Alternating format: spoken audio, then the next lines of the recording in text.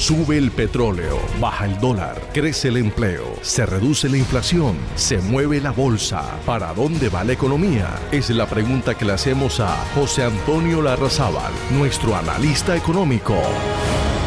José Antonio Larrazábal es la voz autorizada sobre la economía en Radio Guatapurí. El viernes 25 de agosto, el viernes pasado, estuvo en Valledupar en una visita sorpresa la ministra de Trabajo, Gloria Inés Ramírez. Se reunió con gremios, con empresarios y también con las directivas de los sindicatos para socializar el nuevo proyecto de reforma laboral que el gobierno Petro presentó al Congreso de la República en esta nueva legislatura que inició el 20 de julio. ¿Qué tiene de bueno, qué tiene de malo y qué tiene de feo? Es la pregunta que le trasladamos a nuestro analista económico José Antonio Larrazábal. José Antonio, muy buenos días, bienvenido a Radio Guatapurí. Hola Andrés, buenos días para ti, buenos días a los oyentes a esta hora del noticiero La Tribuna del Cesar. Andrés, lo primero que hay que indicar es que de manera casi que intempestiva el gobierno a través del Ministerio de Trabajo presentó nuevamente el proyecto de reforma laboral, y decimos que intempestiva porque hacía escasos 10 días el ministro del Interior había anunciado que lo más seguro es que el tema de la reforma laboral iba a esperar sobre el entendido de que se iba a tratar de armar un proyecto producto de un acuerdo nacional. Ni lo uno ni lo otro, se presentó el proyecto y lo que llama la atención, por lo menos para el gremio de los empresarios y productores,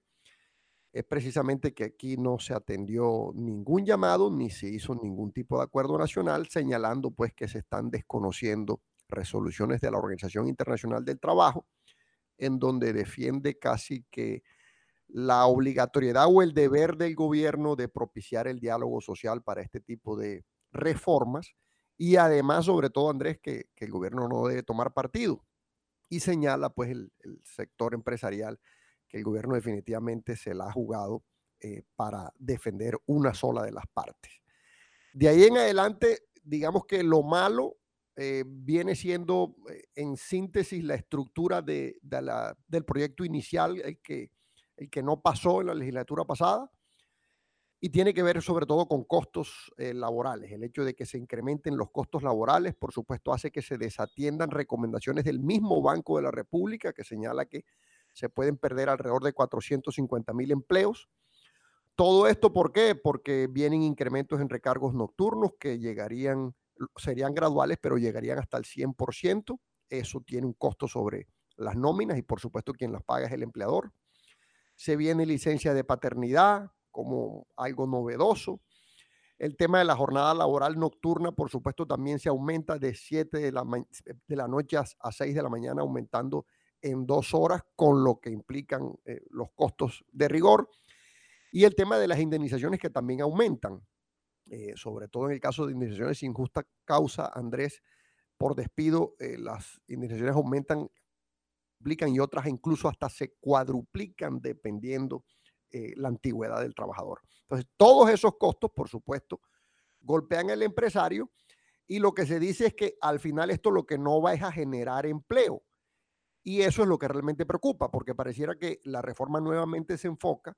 en quienes hoy tienen un contrato de trabajo, alrededor de 10 millones de trabajadores en Colombia, pero pues se olvida de quienes hoy están en informalidad y quienes hoy están sin un empleo.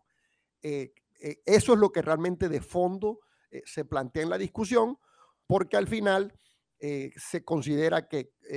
el estamento como tal hoy es el que se protege con base en esta nueva reforma, que es muy parecida a la anterior, pero sobre todo no se protege, digamos, que el mal endémico, que es el tema de la informalidad laboral y sobre todo el desempleo, y en eso las cifras son bastante tosudas, porque Colombia sigue teniendo tasas, por lo menos si nos comparamos con los vecinos y aún con países OCDE, de desempleo muy altas. Ese 9.3% está muy lejos del promedio de países OCDE, que es casi un 5%, y venimos siendo casi que el tercer país con mayor desempleo en esa organización. Entonces creo que por lo menos la discusión respecto a lo malo sigue siendo lo mismo, esperando, Andrés, a ver qué se surte en el Congreso, porque entre otras cosas, al decir de la ministra, es lo que se espera, que la discusión se dé dentro del Congreso y no antes de presentar el proyecto. José Antonio, desde distintos sectores, sobre todo centros de pensamientos como Fedesarrollo, el columnista Ricardo Ávila del Tiempo, han criticado la reforma porque consideran que básicamente en su gran mayoría mantiene el espíritu y el articulado de la primera proyecto de reforma presentado por el Congreso, que no pasó el examen, que se cayó en el Congreso, que se naufragó, y que en esta reforma, digamos, va encaminada a lo mismo, a fortalecer a los que ya tienen trabajo, pero que no se preocupa en cómo crear nuevas fuentes de empleo en un ambiente donde Colombia ha tenido históricamente altas tasas de desempleo, donde la informalidad sigue siendo muy alta, precisamente porque algunos consideran que las normas laborales son muy inflexibles. En ese sentido, pareciera que el gobierno insiste en el mismo propósito y no atendió los reparos que desde el primer proyecto le hicieron los gremios y empresarios y centros de pensamientos como Fedesarrollo.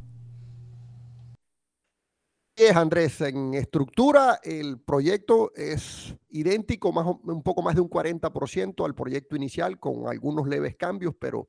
respecto a cambios sustanciales, un poco más, solo hasta el 20%. Eso quiere decir que la estructura sigue siendo la misma, en donde se protege el trabajador formal que hoy está dentro del sistema, pero los que están por fuera, por supuesto que no se están protegiendo. Y en ese sentido, por ejemplo, vuelve y juega la discusión del contrato a término fijo como regla general. Por supuesto, eso no flexibiliza el sistema y antes, por el contrario, aletarga e incluso disminuye la capacidad de contratación, precisamente por la imposición que a través de esta reforma se le impondrá al empleador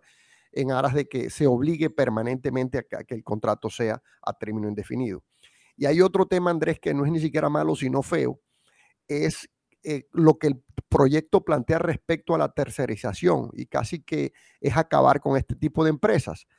porque está imponiendo un ejercicio de solidaridad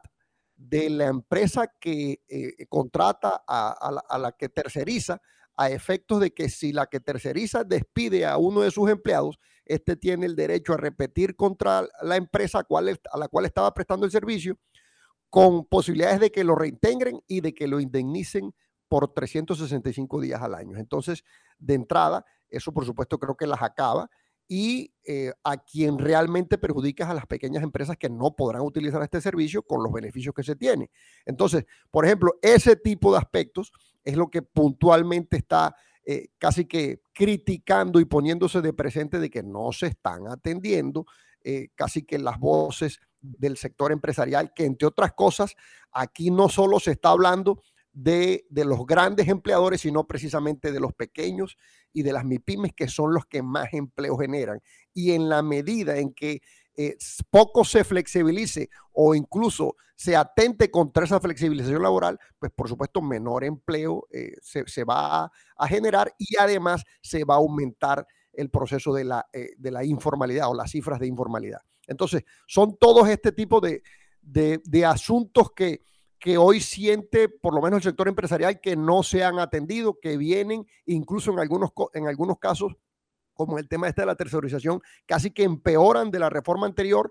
y pone de presente que la discusión, pues sí, va a estar en el Congreso, aunque pareciera que la prontitud con la que se presentó la reforma es porque las cuentas del gobierno, por lo menos en la Comisión Séptima, le están dando y por eso la está presentando, pero uno creería pues que en el Congreso debe tratar de aterrizarse todo este tipo de temas, en la medida en que precisamente atentan no solo contra la generación de empleo, sino sobre todo contra las pequeñas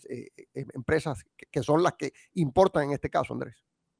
Pues bien, José Antonio, muchísimas gracias por su análisis. Por supuesto, vamos a ponerle en la lupa, en la agenda de nuestro segmento económico, a ver cómo evoluciona esta reforma en el Congreso, qué modificaciones le hacen los congresistas en las distintas comisiones, y si al final pasa o no esta reforma que tiene estos peligros o estos riesgos que usted advierte con sapiencia. Que tenga usted un buen resto de día.